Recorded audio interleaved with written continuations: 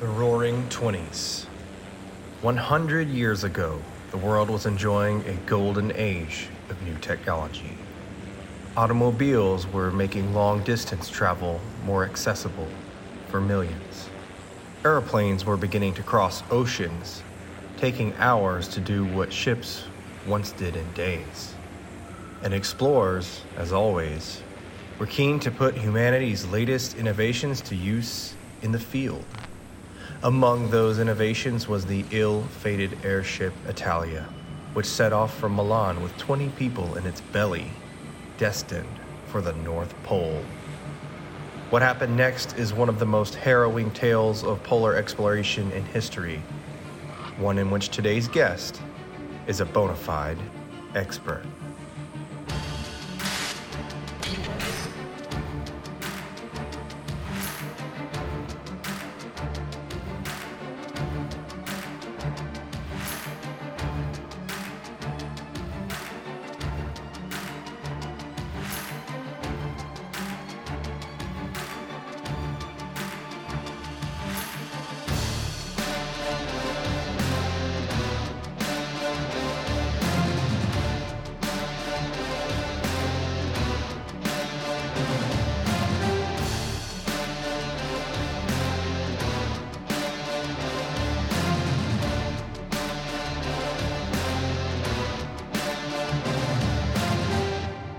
Welcome to the Get Lost podcast. This is a podcast takeover. I'm your guest host, Meredith Hackworth-Edwards. It's a mouthful, I know. Normally, I'm running my mouth on my ADD-friendly personal growth podcast, Meredith for Real, the Curious Introvert. But today, I have the pleasure to sit in for my pod pal, Joe Sills, while he's away on assignment. And I'm happy to say that I have with me Mark Peising, a freelance journalist who writes on technology and culture. And his obsession with aviation and history has led him on some notable adventures, digging up skeletons of gladiators in a lost Roman city, exploring minefields in Bosnia, and traveling to the Arctic to find forgotten manuscripts and one of the last people still alive who knew Umberto Nobile, the protagonist in his book, In Four Down, The Hunt for the Arctic Airship Italia. It's a historical account of the ups and downs and egos behind 1920s Arctic exploration. Today, he's going to bring the story off the pages and into our ears. Mark, welcome to the show. Thank you, Meredith. That's a brilliant introduction. Thank you. Absolutely. So where did your journey to aviation and history obsession begin? Oh, wow, that's a really good question. I guess it's more kind of adventure I became obsessed with. I mean, I grew up with the stories of Roald Amundsen, who's one of the antagonists in the book, and Captain Scott in the race to the South Pole. And I suppose those stories of kind of sacrifice and adventure and near death, I guess, really grabbed my emotion as a kid. And then I suppose the ideas and in my imagination just kind of carried on with those ideas with kind of Indiana Jones, which I know is a bit problematic in some ways, but for a kid, that was kind of very powerful storytelling. And then I suppose later on, books like The Lost City of Zed and Into Thin Air and movies like Touching the Void really kind of started to move my mind into the ice, I guess, and really ready for when I discovered this amazing story about the crashed airship at the North Pole. Well, how did you come across this story? I was researching another book. So it was a rabbit trail? I love that. I opened this book doing my research, and there was this little story about 4 lines about this airship that crashed at the North Pole. And the moment I read that story, I had this kind of almost kind of weird, instinctive recognition that this is the story I need to write about. But of course, I was developing another story. So I put it in there. And my agent, pitched it to various publishers. I was lucky enough that one guy went, "That's the story that we want. We don't want your other book. We don't want your book that you've been working on, but we want a story about that." And the moment I saw that email, it just utterly clicked. This is the story I needed to tell. That's a heavy topic for any book because it's so reference heavy, but definitely your first book. That is quite the feat.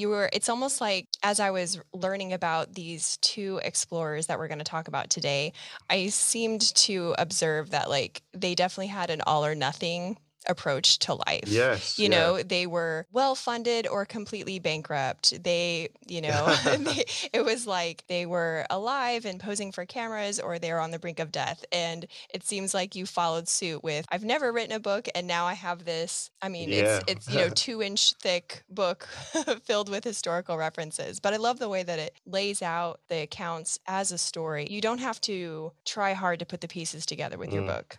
That's really nice that you said that. I think I was lucky in the sense the story told itself and the characters were amazing. The technology, you know, was like, you know, steampunk come to life. It really was. I guess. It really was. And you're right. I mean, I think what struck me is, on the one sense, the world I entered through a portal of my imagination, I guess, you know, seemed on one level very similar to us. You know, you had celebrities, you had the newspapers who wanted exclusives, you had kind of fake news, you had big egos, new technology, trying to risk, you know, push everything to the extreme. You had the right stuff. I think these people were more upper class than some of the NASA astronauts back in the 60s. As you said, they were wealthier or had access to a lot more money. But I think the thing that really struck me, that made you suddenly realize how alien life was their willingness to die. Yeah. Or to accept death. It's astonishing how casual they were about their own lives. You know, that they would take these planes into the Arctic, which had never been tested before in these conditions, and they didn't care, or they couldn't express that. That willingness to die and that kind of different view of risk, I think, suddenly made them feel like a very alien time. It was such a strange time, too, because when you look at historically, it was like, okay, the Great War, aka World War I, and then right away the Spanish flu, and then World War II. And sandwiched in the middle of all of that are these explorations to the Arctic. I think in total during this time frame, there were like, 17 or something like that? Something like that, yeah. Yeah, that seems like an odd timing in a way, but maybe it was good that they were all in and had little regard for their lives, considering the timeline ahead of them that they weren't aware of. Of course, yeah. It's probably best, yes. Someone said this to me, what they must have seen as well, and they survived, they'd gone through the First World War, as you said, in the Spanish flu. Death must have been all around them. I guess that probably changes your view of the value of life. And you might perceive your life to be shorter anyway. Exactly, yeah. Like, you know, you're not imagining yourself living into your 80s. Maybe you're imagining that you'll make it to 50. And so when you're a strong, healthy 26-year-old, you need to, you know, go into the Arctic with wool coats. Thankfully, as we'll get into, they learned how not to have just wool coats, thanks to the Inuit people that were generous enough to give them some life-saving tips. But let's talk about the characters, because historical accounts in school or, you know, short summaries on the internet, they never really fully paint the picture of the people involved. They're always way more colorful, way more complex than what fits into the chapters of school books. So can you start by describing the two main characters that we're featuring today? Yeah, I mean, I know it's a bit of a pun, but it's a story of polar opposites. Oh, I see what you did there. That was good. I know.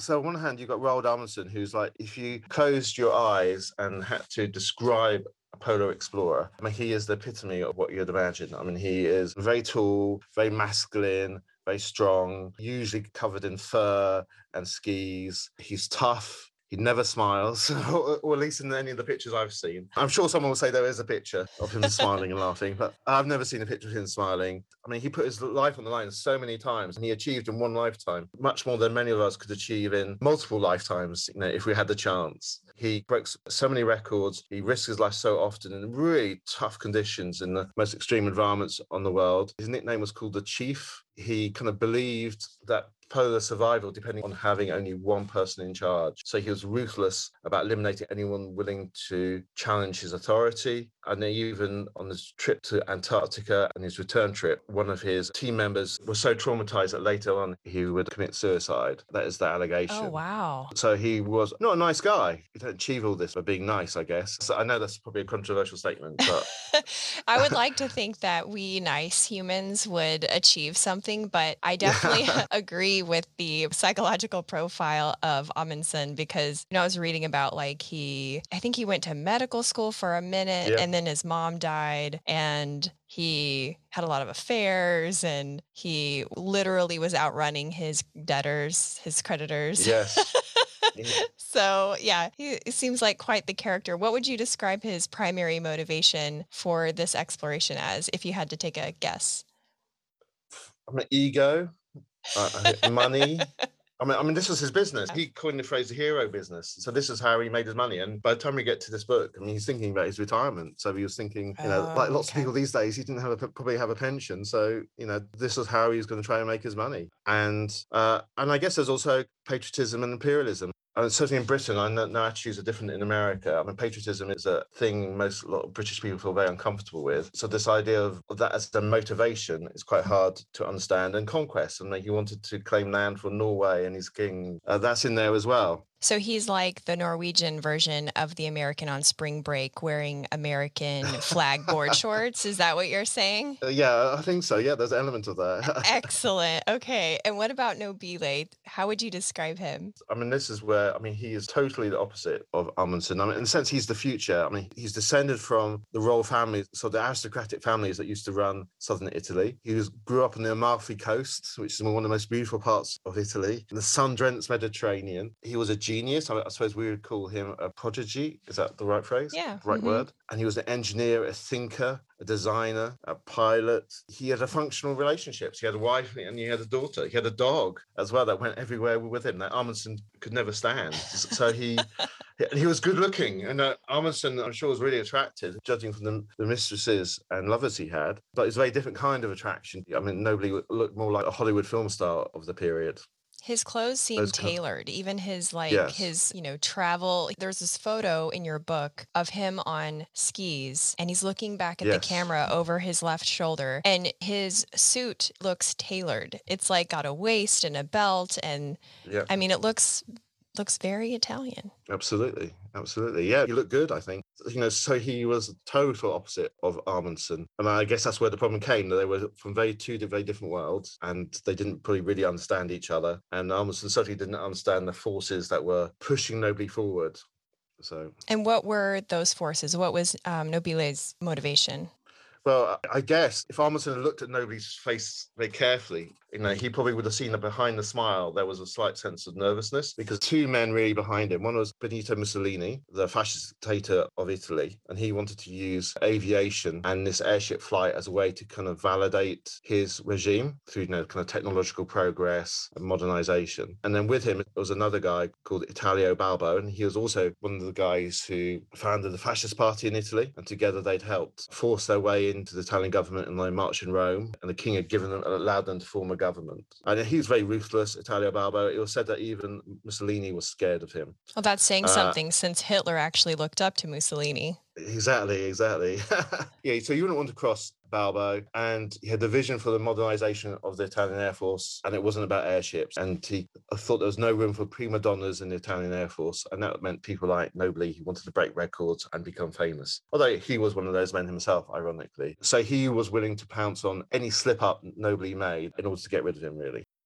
Hello, Get Lost podcast fans. It's your girl, Ma Green. You might remember me from our rhino rescue episode a while ago. This week, Joe is on location with me in Africa, and he asked me to read out this ad too, so here it goes. When we're bouncing around the safari truck for science, you can usually find Joe eating apples or pointing a giant camera lens at wildlife. If you know the show, you probably know that he's just a former pizza delivery guy and he cannot afford to own a giant African safari lens for his camera.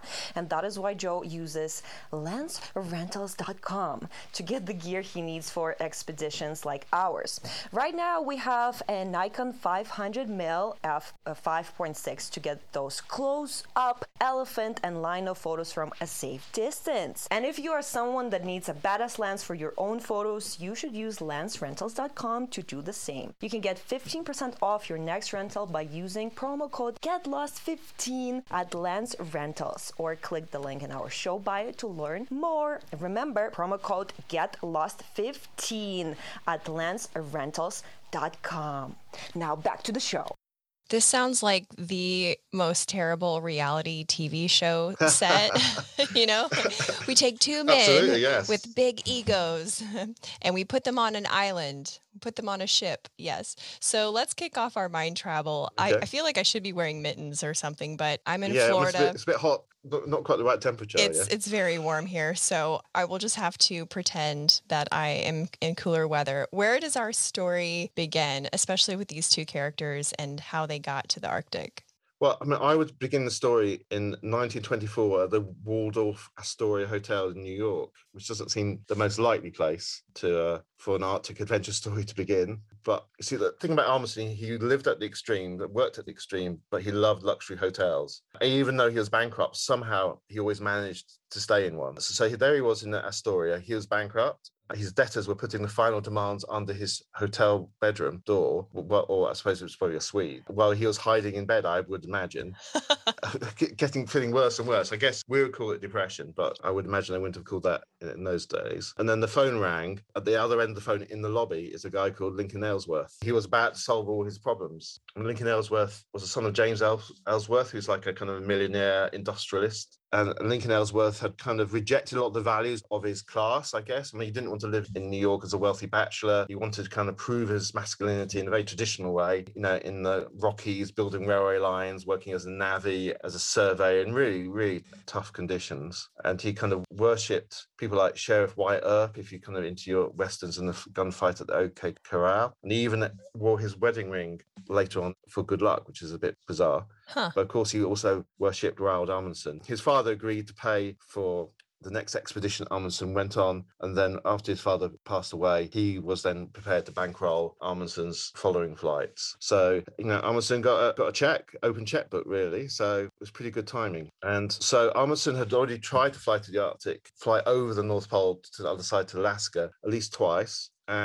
But both times had been a disaster. He hadn't even got to Svalbard or particularly, and he lost a lot of money. So he was really desperate to do it again a third time. In the past, he was kind of quite keen to fly from Alaska, I suppose, over the North Pole to Norway, to Svalbard. This time he wanted to go the other way around, to get to Svalbard first and then fly back over the top of the world. And the thing about Svalbard, no one's ever heard of it, but if you look on the map, you've got the North Pole. It's kind of 500 miles to the south of the North Pole towards Scotland. If you draw a line between the North Pole and Scotland, you follow that line and you're going to get to Svalbard, which is kind of a large archipelago, really cold, covered in ice most of the time, and cut off from the rest of the world for half the year.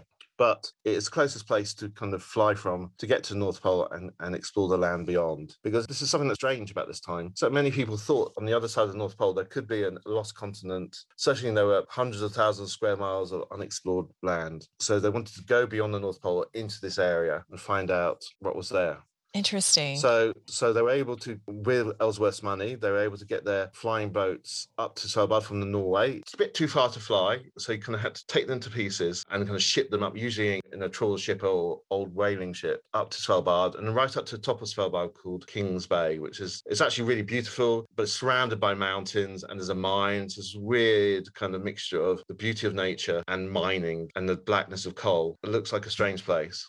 So this is Amundsen's before he went with Nobile together. Yes. This is when he is testing the waters, but he's got the money of the American man. Exactly. Okay. So this is going to lead him to meet Nobile. And so they take off in these two advanced state-of-the-art flying boats in May 1925, and they fly for about 8 hours, which takes them 100 or so miles from the North Pole. Then they start to run out of petrol, so they have to land. And when they land, one of them crashes, because the thing about the Arctic ice is that it looks very smooth when you're flying across it in a Boeing or something like that, or even any kind of aircraft. But when you get closer, it is rough. It is different levels. There's kind of little heaps of ice and snow. It cracks open, and what appears to be open water at 1 minute can rapidly close the next, crushing anything that's caught there. So they had to land in this, and one of the planes got written off as they landed, and that left only one plane. And while they had enough fuel to take off again, they had to build a runway for it to take off on, and that was going to be a really difficult task. And I think Ellsworth said, he wrote a brilliant quote, "In the utter silence, this seemed to me to be the kingdom of death." Because they had no tools, and they were going to have to build a runway out of tools they can make from the kind of wreckage of the aircraft, and survive, in terrible conditions, and with little hope of rescue. Because that's the thing about these early aircraft, there was no real hope of rescue. There weren't many aircraft in the Arctic. No one really knew where you were. what your plans were. Amundsen especially kept his plans very secret, usually from the rivals in the past. But at this stage, it's something to make his situation more dangerous because no one knew where he was. No one knew whether if he'd crashed, he was going to try and walk out, which is what these explorers always like to talk about, walking out over the sea ice. They kind of romanticized it, even though it was very, very dangerous and will probably lead to their death, or whether he was going to fly on into Alaska. So no one really knew. And there was the issue of publicity. It was also a really good stunt to disappear and then suddenly reappear. I suppose when you got back to America, you'd sell more books, you'll earn more in lecture fees. And I actually Googled Amundsen disappearance, and I found so many stories in the New York Times archive. It's something that he pulled lots of times, so no one quite knew. Oh, wait, so he cried wolf a few times just for the sake of drama? Yeah. What a character. Well, that's a suspicion. Oh, interesting. Okay, so we can't speak to his motivations. Yeah, 100%. I think if you're cynical like I am, I tend to believe that was the case, but but you can't be sure. So there was a big hullabaloo in America. The President Coolidge was under a lot of pressure to send a rescue mission, but he was a bit wiser. And I think he kind of suspected Amundsen might just reappear, which is going to cause problems later on in the story. And so he's under a lot of pressure to send one of the giant American airships that they had. And there's a brilliant quote from the New York Times about practically every officer connected with this aeronautical service of the Navy will volunteer in the event that a call for help is made on the behalf of Amundsen. So if you're going to be cynical, this is a great media strategy. You get the front pages of the New York Times, the president's talking about you. So if you want to be cynical, that is. I mean, that sounds like a good strategy. I mean, you're in media, so I think you see all of this from a unique perspective. When you talked about fake news in the beginning and how, I know from reading your book that kind of worked against them later on, but it's interesting to hear your perspective on all of it. So I appreciate the cynicism. So anytime you want to add a scoop of cynicism, you just go ahead. No, we'll do. Okay, a double scoop perhaps coming up. Excellent. Maybe. Okay, I'm ready. So they get towards the end of their food. Their food's running out. They built the runway, and the thing is, the sea ice keeps moving and destroying the runway, which must be totally demoralizing. But by middle of June, they've got the runway. The plane's refueled. This is the last chance, really. They run out of food. If they can't take off now, they may well, I suppose they're going to make the ultimate sacrifice and probably die and try and walk across the ice, but they know that's going to be to the death. Ellsworth, he was a great writer, and he wrote, "Men fight for their lives to the last inch." So they make 6 attempts to take off, and they can't. And the plane's really heavy because there's 6 people in the plane. The runway's probably not quite long enough. And then finally, on the 7th attempt, they get up into the air and eventually make it back towards Svalbard, back south, about 8 hours fuel. And then they run out of petrol, land on the sea, and the fishing boat finds them. And the first thing one of the crew says to Amundsen when they sees him, they go, "You're supposed to be dead." So this. It's brilliant. Yeah, so there's a sense of his immortality. I guess, again, this is later on in the story, this is going to hurt him, but the sense of he can't die, Amundsen never dies, whatever the situation. So after that experience, quite rightly, he goes, "I don't want to fly in a fixed-wing aircraft to the North Pole ever again. I want an airship. Airships can stay afloat for a long time in comparative luxury compared to one of these primitive aircraft, and they can travel for hundreds and hundreds of miles." So he wants an airship, but time is running out for him. I'm looking at the front cover of the New York Times, and there's a brilliant headline: "Mass attack on the polar regions begins soon." So there's going to be, I think they're saying the expedition will probably go into the frozen north this summer. Explorers hope to find a new continent and to open an air route between Europe and Asia. Preparations underway, and I think that they count up to at least 10 different expeditions that might head off into the Arctic. So he's under pressure now to find this airship and to get back into the game. And there's really, at that time, there's only 2 people you talk to if you want an airship.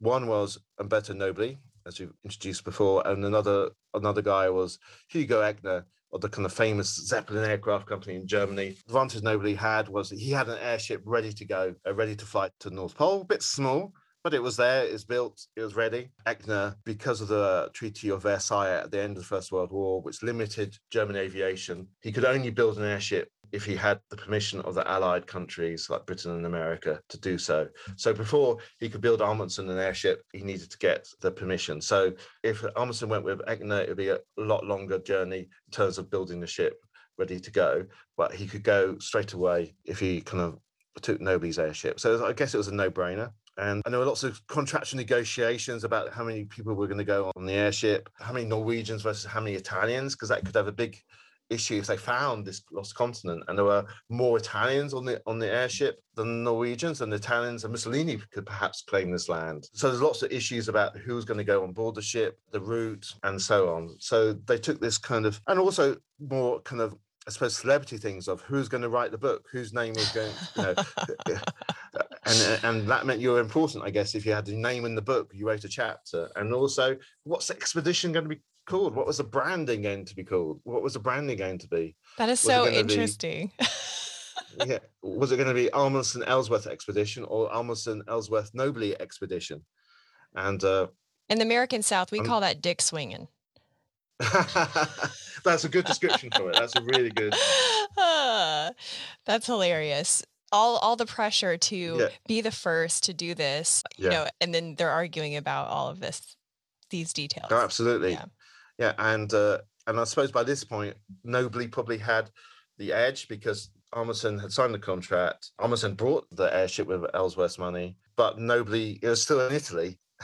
and the trained airship crew were Italian, and he had built it and designed it, and it was sitting in Rome. And I guess if Amundsen didn't agree really to what the Italians wanted, it wasn't going to be leaving Italy anytime soon. So he probably had the edge in these negotiations. And also behind him, remember, there's Mussolini and Balbo, and Mussolini who wants this to be a success, Balbo waiting for him to fail. And so there's a lot of pressure on external motivation on Nobly as well. So in the end, they set off in May. The first thing they have to do is build a hangar, really, at Svalbard, because the airship will be destroyed by strong winds, by the horrible storms they have in the Arctic. So in the winter before they left, these Italian workmen went up to Svalbard in the last boat before the ice froze. Because remember I said Svalbard gets kind of cut off in the ice. And the last boat up with lots of wood and iron, and they build this amazing alien-like hangar up there over in the pitch black with just a couple of simple electric lights and simple electric tools from the mine that's there, the coal mine that's there, through the Arctic night, which is so cold, so disorientating for Italians from the Mediterranean. It's amazing, a triumph. And it's there for when they arrive, May 1926, ready for the attempt to fly over the North Pole to Alaska. And the airship just about squeezes into it when they arrive. Just barely. Just barely. Because I suppose they were trying to economize as well. There's a lot of material they had to ship up. But the thing was, when they get to Kings Bay, when they get to Svalbard, they're not alone at the North Pole. They're not alone at Kings Bay and Svalbard. And there's Richard Byrd, who's a famous American explorer, aviator. He gets there first with a simple aircraft, a tri-motor, 3-engine aircraft. And he just wants to sprint to the North Pole and fly back. That sounds very casual. Like, I'm just going to go to the Circle K real quick. Just going to go to the Piggly Wiggly, come back, get some soda and some chips, and no big deal. Yeah, that's right. I think he, on the surface, they all have to be very nonchalant. You're not allowed to kind of show your emotions. So Amundsen appeared just to say, that's fine, you go for it, Richard, old boy. And depending on your point of view, Amundsen's men, who may or may not have been told to do this, certainly engaged in a lot of dirty tricks, certainly from Byrd's perspective. So Amundsen may have been charming on one way. Perhaps he wasn't being so charming, and he was displaying his ruthlessness, perhaps in a more underhand way. But still, nobody wanted to go race Byrd to the North Pole the moment they arrived. But the airship, it was a long flight from Italy.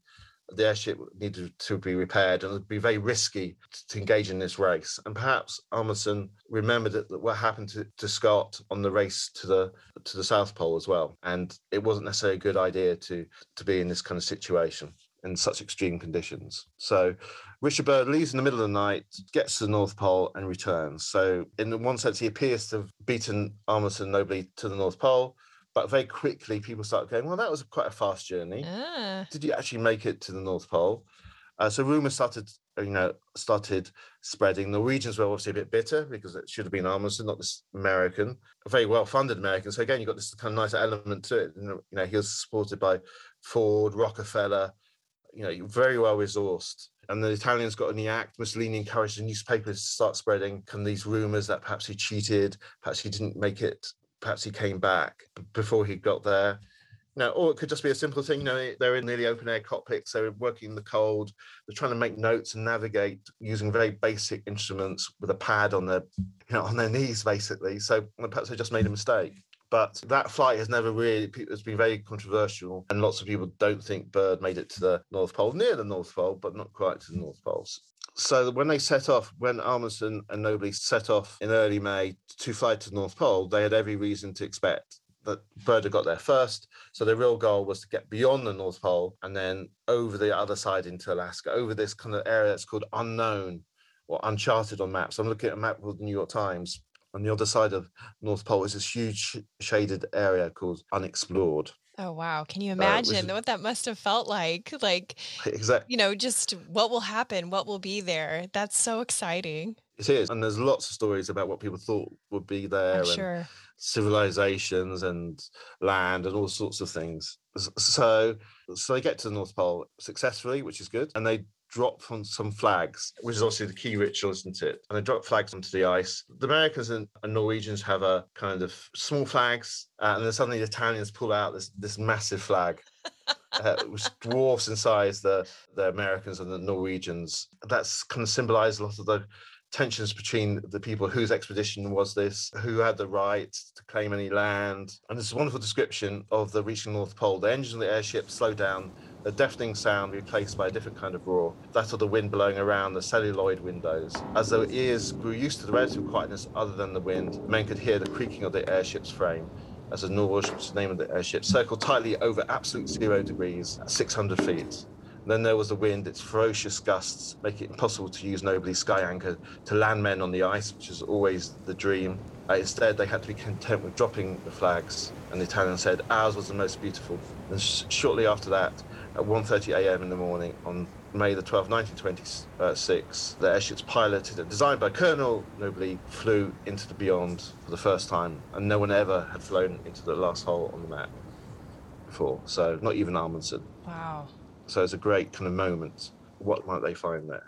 So they were celebrating, high-fiving each other, kind of. High-fiving each other. Yeah, with knives behind their back. Exactly. Whose flag is the biggest? You boys. Exactly. You boys, always with your measuring. I know. I'm ashamed of my gender sometimes. So then what happened after their celebration? Well, they managed to fly across the unknown, through this unknown area, and they can't see any land. It just seems to be sea and pack ice, although other explorers would later say, well, they flew a very narrow route and there's lots of clouds, so perhaps they missed the land. It didn't stop all the stories and all the hope that there was a continent out there, but they flew across, they got to Alaska and the weather was terrible. They had to kind of fly at very low altitudes to avoid the fog. There were the mountains as well, so they had to try and avoid hitting the mountains, but there was no kind of GPS. They were trying to work out where they were all the time by the sun, so they had to periodically go above the clouds, try and use a sextant to work out where they were. They were exhausted. They were tired. There was a terrible time, really. But they made it. They got to Alaska. They didn't get to where they wanted to go, which was Nome, but they got to a place called Teller, and nobody just went. Everyone's exhausted.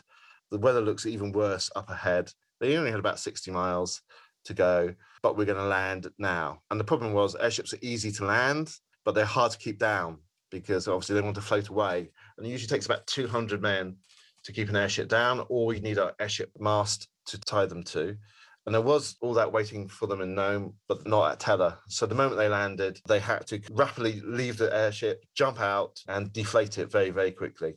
So this poor, grand, I suppose brave, if it can be brave, airship ended up being this heap of kind of envelope and silver skin and metal frames, which kind of all the frames of the airship were left exposed, and the crumpled heap in Alaska. I mean, it's a real sad end to a really famous, heroic ship. And obviously, then the souvenir hunters came in, and there's, to nick it, and there's some very powerful pictures of Inuit people taken in front of the wreck. Especially, I remember one picture of an Inuit woman and her child standing in front of this wreck. That must have seemed like to us, like a UFO had crashed. I guess they hadn't seen an airship before, so it'd been something unknown for them. And that was the end of the ship, and never made it back to Italy. And I think there's a few bits in museums around America, but probably a lot in people's homes in Alaska, I would have thought. Wow. And so that's sad. But then the tensions between Armus and Nobili explode because Mussolini makes it very clear that his job is now to seize the credit for the expedition for Italy and the fascist government. And also, I think Nobili feels that he designed the airship, he piloted it, he deserves the credit too. And they rapidly fall out, and Amundsen kind of slinks back to Norway in a furious mood, depressed. He thought this was going to be his last big paycheck, and the Italians have muscled in on it. And it's Nobili and his men who are fated as they travel around the United States, met by thousands of people. It's Nobili who's called the New Columbus. And I know that name's problematic, but at the time it was seen as praise. And Amundsen wasn't. As Nobili who met the president and his dog even weed on the White House office carpet, which is... I'm not sure whether it's a political statement or not by the dog, but it's amazing. And he was greeted in New York, by the mayor on the steps of New York City. The New York Times, when they landed in Alaska, had 3 full pages devoted to this feat, which was considered to be one of the greatest aviation achievements of the century, which we've totally forgotten about now, which is quite sad. But there's a darker story to this as well. I mean, there weren't thousands of people at every city by accident. The Fascist League of North America helped organize the Italian diaspora to turn out. I'm sure they would have done anyway, but they had this organization behind them. And when they got to New York, there was almost a riot when Nobili arrived at Grand Central Station, and the police were almost overwhelmed by hundreds of Italian men dressed in the black shirt, Mussolini's black shirt outfit in the middle of New York. And if you've seen Man in the High Castle TV series on Amazon, it felt very much like that. Hundreds of black shirts in the middle of New York, and such an iconic location as Grand Central Station. So the drama continued even after these characters went their respective ways after this trip. Absolutely. Mm-hmm. Absolutely. And Amundsen would go quiet for a while and just kind of bitterly sink into depression, and he'd write this awful book, which he shouldn't have had published, which slagged everyone else off in his life. Everything was everyone else's fault rather than his own. And Nobili went back to Italy, a hero. But the problem was, he was a hero, he was famous, he was now totally in the gun sights of Italo Balbo, kind of Mussolini's second, the man Mussolini is scared of himself. And he sees, I think, Nobili a threat to his own position, his own view of the future of aviation. So Nobili makes one big mistake. He goes to Japan, I suppose, to get more acclaim. The Japanese have built one of his airships, so he has to train the crew and get famous. I mean, there are textbooks in Japan published with his airship on the front, with him in the front. I mean, he was a big hero. But when he's gone, Balbo destroys this massive airship he's trying to build for his next kind of Arctic flight. Not only does he destroy it, Mussolini had approved it. This is how powerful this guy is. Even though Mussolini had approved it, Balbo gets it destroyed. Not only just destroyed, gets the metal components melted down, so there's no way Nobili can get back to Italy to rebuild it. And if he's going to go back to the Arctic, he's got to go back to the Arctic in another small airship, which is kind of more dangerous. So when Nobili gets back, he's furious with Balbo. He doesn't go, and this is kind of minor stuff. This is very powerful things. Protocol says he should go and see Balbo, who's now his boss, when he gets back, just out of kind of courtesy. But he's so furious with Balbo, he doesn't. He refuses to. And then when he next has a meeting with Mussolini, he's used to having meetings with Mussolini, kind of just the two of them. Suddenly, Balbo is now there. He's never going to see Mussolini again by himself. And Mussolini is reluctant to let him go back to the Arctic because, we'll talk about my experiences a bit later, but one of the things I found was when I went up to Svalbard, it kind of drills down into your soul. There's something about the place, something about the Arctic, the freedom, the beauty, and something totally compelling. So I could see why Nobili really wanted to go back there. I could also see that he wanted perhaps to escape kind of fascist Italy, be free, be a hero again, rather than always having to look behind his back, I guess, on the streets of Rome. So he persuades Mussolini to let him go. Mussolini is very reluctant to let him go. And there's a famous warning, he says, perhaps it would be better not to tempt fate a second time. But he reluctantly gives his permission. But then apparently after Nobili left the room, Balbo says to Mussolini, let him go, for he cannot possibly come back to bother us anymore. Oh, wow. That's dark. Yeah, so it's really dark. It's really dark. And then Balbo refuses permission to let Nobili take any seaplanes with him in case they crash as well. So it starts to get quite dark. So they force him into taking the smallest airship. Smallest airship with no aircraft as backup. Wow. So you can, And then they won't give any government money, but you can raise money privately. So the city of Milan, which is a very proud Italian city, helped raise the funds for him. So it's kind of, So when it does looks like he's setting him up to fail. It does. Oh, so when does he? It looks like a conspiracy a little bit, like make his death look like an accident. That's a mafia move, kind of. So Exactly. So when does he go on this second exploration? So he heads back up in the spring of 1928. But just before we say that, I just want to come back to one thing. We talked about the rights for media rights and how important they were. And they were raising money for this flight from the North American Newspaper Alliance, who paid $20,000 for the exclusive rights and more for the worldwide rights. The Italians got more money if certain things happened. So they got more money. The fee was doubled if they had a flight over and stop at the North Pole, the discovery of new lands, and sensational episodes. And one of the sensational episodes which would earn them more money, bear in mind what I was saying about Amundsen, was a disappearance of the expedition for some days and the consequent alarm in the world. Oh my gosh. Yeah, that's actually in the contract. That's intense. When we are in history class, sitting in our desks, learning about stuff like this, which P.S., I did not have the privilege of learning anything about this. This is the first time that I'm learning about this. But when we do learn about these things, I mean, they are very one-dimensional. A man went and explored. There's no mention of the political pressures. There's no mention of the media fights. No mention of the personality conflicts. Like, history is so colorful, and it makes it so real because as you're describing it, I can imagine in my mind's eye, like, yeah, this sounds like the latest episode of The Bachelor, basically. I love that. Yeah, absolutely. I mean, it is, isn't it? I mean, it's very multi-layered and not the simplistic narratives that we're told at school. No, when people look look back and they say, simpler times. Were they, though? Yeah, exactly. That's a really good point. Nobody sets off in April 1928 from Milan, who's funded his expedition up to Svalbard. But before he goes, he gives a speech in Milan, kind of the night before. I like to think it was the night before, but a big dinner for always funded. He says that our venture is difficult and dangerous, even more so than that of 1926 when he was with Amundsen. But it's very difficulty and danger which attracts us. I mean, it could have been written in the 60s, couldn't it? Had it been safe and easy, other people would have already preceded us. But if our enterprise should be wrecked, then you'll see all these facile critics come forward, leaping for joy to tell you that they have foreseen it, that things could have been otherwise, that it was only natural that this could happen. So, very powerful speech, I suppose, foreshadowing what was to come. So they leave in early April 1928, and they eventually make it up to Svalbard by early May. And then they kind of have to repair their airship because it's a long journey to Svalbard, and then they get ready to make a number of flights.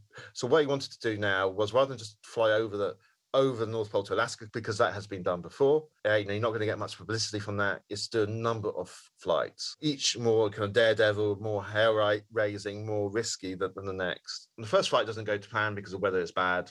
The second flight, he goes really well, and he flies all the way along the coast of Siberia and back, discovers some new lands, takes lots of pictures, about 2,500 miles, which is astonishing for these kind of primitive aircraft. And even more impressive than his flight to Alaska, because longer than that flight, really, a bit longer, was that he comes back to exactly the same place. And for the primitive aircraft, with a very primitive technology, the ability to navigate back to exactly the same spot in the map is really, really hard. Whereas getting to Alaska and landing somewhere in Alaska, okay, is dangerous, but you're aiming for quite a big area of land. So he does this amazing flight, and even the Norwegians go, this is an amazing achievement. But the tragedy is about to strike now, because now he's got to do his shortest flight to the North Pole, which isn't, should be the easiest flight, only 500 miles. And he does it without much problems. So it looks like this is going to be a massive success. I'll just give you a little description of what happened. So for 2 hours, Spence built as a dirigible circled the North Pole, where it slowly descended through the clouds until the pack ice was visible. There was moments of disappointment when the crew could not land on the ice. I guess the scientists were probably very relieved. Nevertheless, in religious silence, the men made ready to complete the solemn duty entrusted to them by Pope Pius. At 400 feet, they dropped the Italian flag, the tricolour, onto the summit of the world, followed by the flag of the city of Milan, and finally the cross the pontiff had presented to them. And like all crosses, the Pope had said with a sad smile at the last audience, this one will be heavy to carry. When the job's done, they put on the gramophone player on the airship, belted out the martial notes of the Fascist Party hymn, With the right arms raised and the fascist salute, the crew sang along heartily under the watchful eyes of a journalist from Mussolini's own paper. Singing rapidly gave way to cries of Via Nobili and a toast of eggnog. Few men in the world can say as we can that they have been twice to the North Pole. So there you go. Now is their time to head back. So you've got a real sense of the politics there, I think, and the surveillance the crew were perhaps under. Yes. And the ceremony around it was really striking to me, that it was not viewed as an urgent or emergency situation at all. It was a time for ceremony and for songs and for a cross and more flags. So what happens after they are done singing and patting themselves on the back? and drinking. and drinking. Having a good time yes. At the top of the world. It must have been amazing, I guess. Well, all great situations. Nobody had three options then. You could fly on over the North Pole to Canada, a bit like the flight to Alaska, but the airship would just have to land, they'd have to run off and deflate it, and that would be it. That would be the end of their expedition. And he knew that Balbo would never give him another chance to do this again or build another airship. They could fly a long route home, avoiding the storms that is gradually forming behind them, because that's the thing, there's this big storm between them and Svalbard. They could fly back avoiding the storm, very long route, very demanding route, but at least they'll get home, probably safely avoiding the storm. Or you could fly back directly into the strong winds, into the storm, hoping that they would subside. So which route would you take, Meredith? Which route do you think you would take? Oh, geez. Well, I'm not an explorer like that, so I would, choose the least risky one. I don't know, the first option, maybe? Yeah, to Canada. Yeah, absolutely. Yeah. I'd probably go for the long route back, because that's almost as safe, but not quite. Yeah, maybe the most inhabited, below, in case something went bad. That's a good idea. Yeah, absolutely. So, I think the Canada route was the safest option, and he had the Max with him to do that. But he's persuaded that the winds are going to subside, so he heads directly back to Svalbard into the storm, hoping in the belief that the winds are going to, and the storm's going to fade away. Well, apparently he gets extra credit from the Italian government for the drama, so he was incentivized. Exactly. I mean, I'm sure that pressure, he hadn't managed to land anyone on the North Pole, which would earn more money. But a bit of a disappearance would be good for the newspapers. Resurrection always makes for good paper, It does, It does. So it doesn't go well. The storm gets worse, and in the early hours of May 25th, 1928, the airship crashes into the ice. Well, crash is a kind of funny word, because when I first read it, I imagine it's massive wreckage. But when you actually look at the drawings and his description of it, actually what happens is the tail of the airship plummets down to the ice as they're trying to kind of climb. The tail of the airship hits, and the gondola and a lot of the crew and equipment are thrown onto the ice. But the airship itself floats away with about half the crew in the cabin, in the envelope. Oh. Some of them were actually asleep, and they were woken up as it crashed. And there's an account, and you have to be careful on these accounts because they're kind of written afterwards, of the survivors on the ice looking up and seeing the men in the envelope looking down and seeing on their faces the realization of what their fate was, because they're in this airship. There's no engines, no form of navigation, no form of control, and then they floated away, never to be seen again. Oh my God. The survivors found themselves buried under a tangled mass of metal and canvas. When I was writing the book, I thought they must have thought whether they were alive or dead. I mean, and perhaps it was impossible to know, buried under the remains. You could still see the shape of the cabin on the ice, and strips of canvas fluttered in the breeze. Nobody wrote in his account, the pride of Italy was now a dreary note of grey against the whiteness of the snow. And he was very badly hurt. And then he describes how opening his eyes and seeing the sky filled above the crash site with a huge envelope of the airship. On its side, the name Italia, which is the name of the airship, was visible in big black capital letters. And then, free of human control, the airship slowly rose skyward into the bank of fog, like the balloon it had now become, its prow pointing up as if it was taking off again, which in a way it was. But now the engines were useless and people were doomed. Wow. So pretty kind of awful situation. How long before the first rescue attempt happened? They eventually find them about 4 weeks later. Even though they've been broadcasting on this radio, they had this portable radio, they couldn't, no one seemed to be able to hear them. Survivors could hear everyone else looking in all the wrong places. It must have been horrible.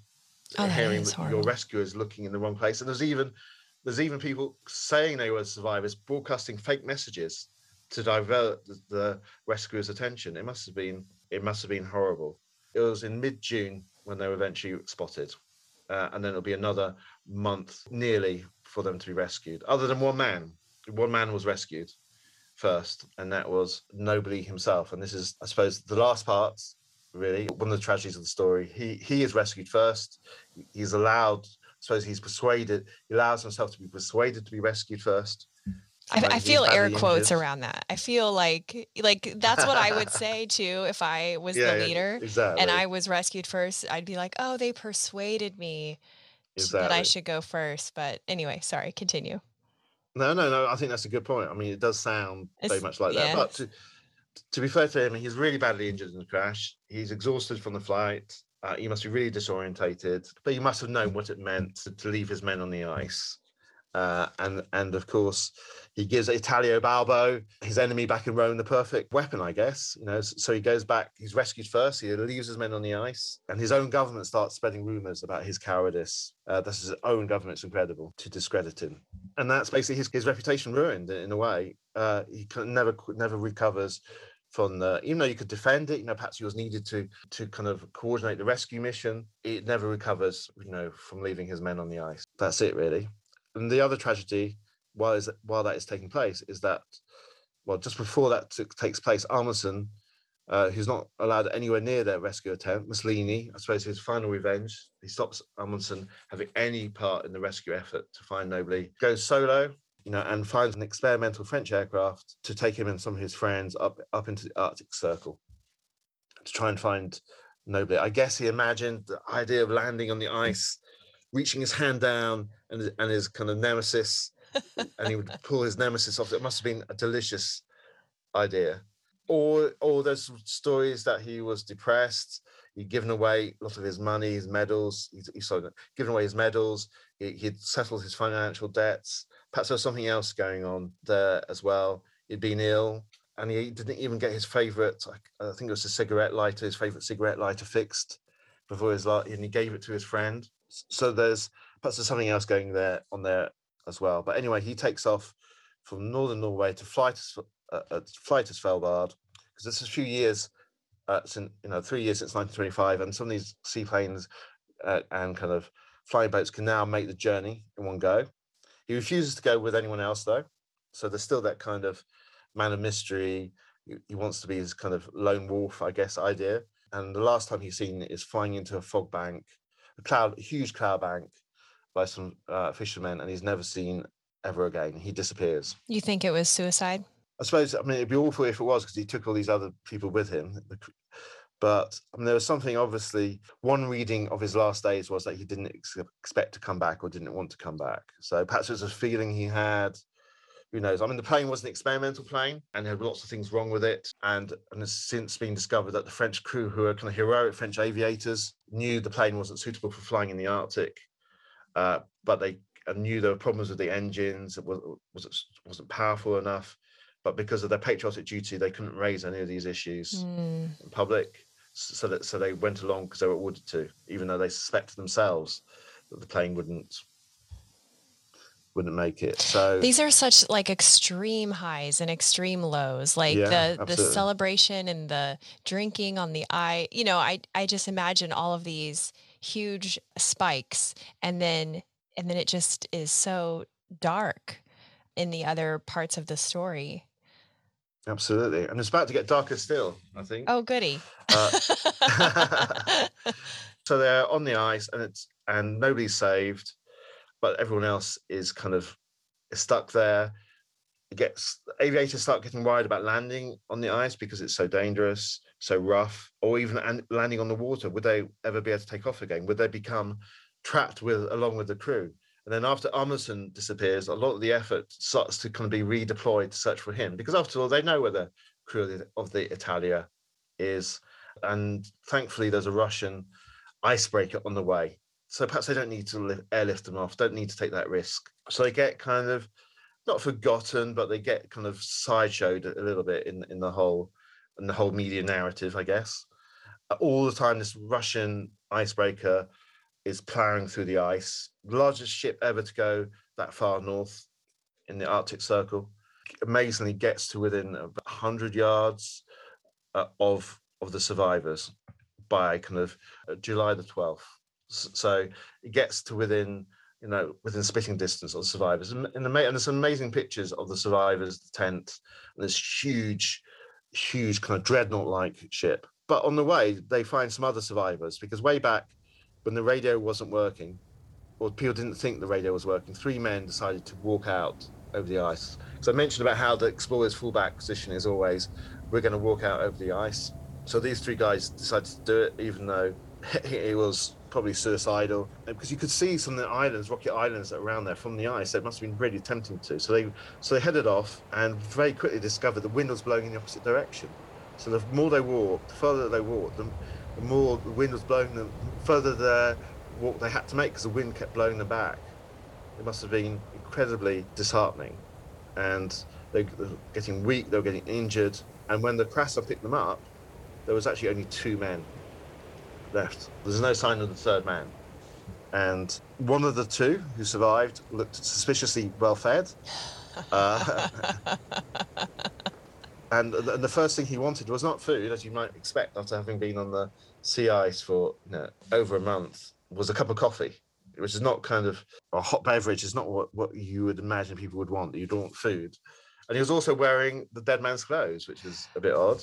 Oh. The second guy, the second guy was near death. Was desperately ill, desperately cold.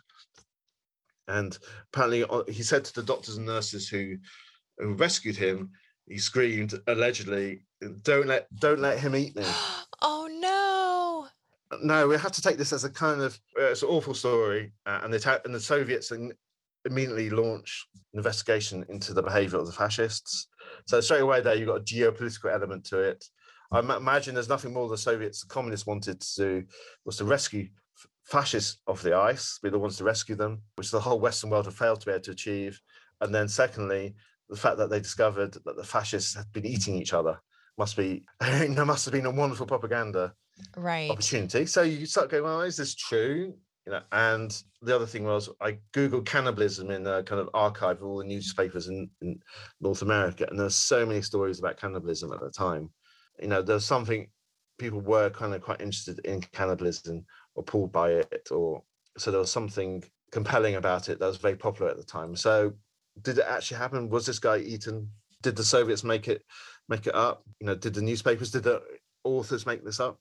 It's difficult to say, although the one piece of evidence that something untoward might have happened was that the Italians very quietly gave the widow of the man a pension afterwards, which hints that something hadn't gone down, which was very good, really. So wow, the